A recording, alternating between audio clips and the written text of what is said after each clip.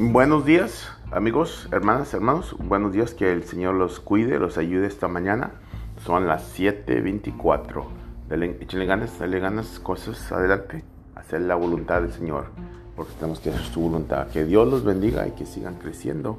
No dejen de crecer, no dejen de alabar al Señor y darle gracias por lo que Él hace en su vida.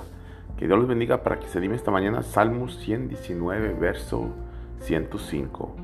Tu palabra es una lámpara para mis pies y tu luz para mi camino. La luz para que uno camine. A veces uno no sabe cómo caminar, cómo ir. El Señor nos da luz. Es como una lámpara que nos da para que ver. No tiene que uno estar ahí escondido o en la oscuridad.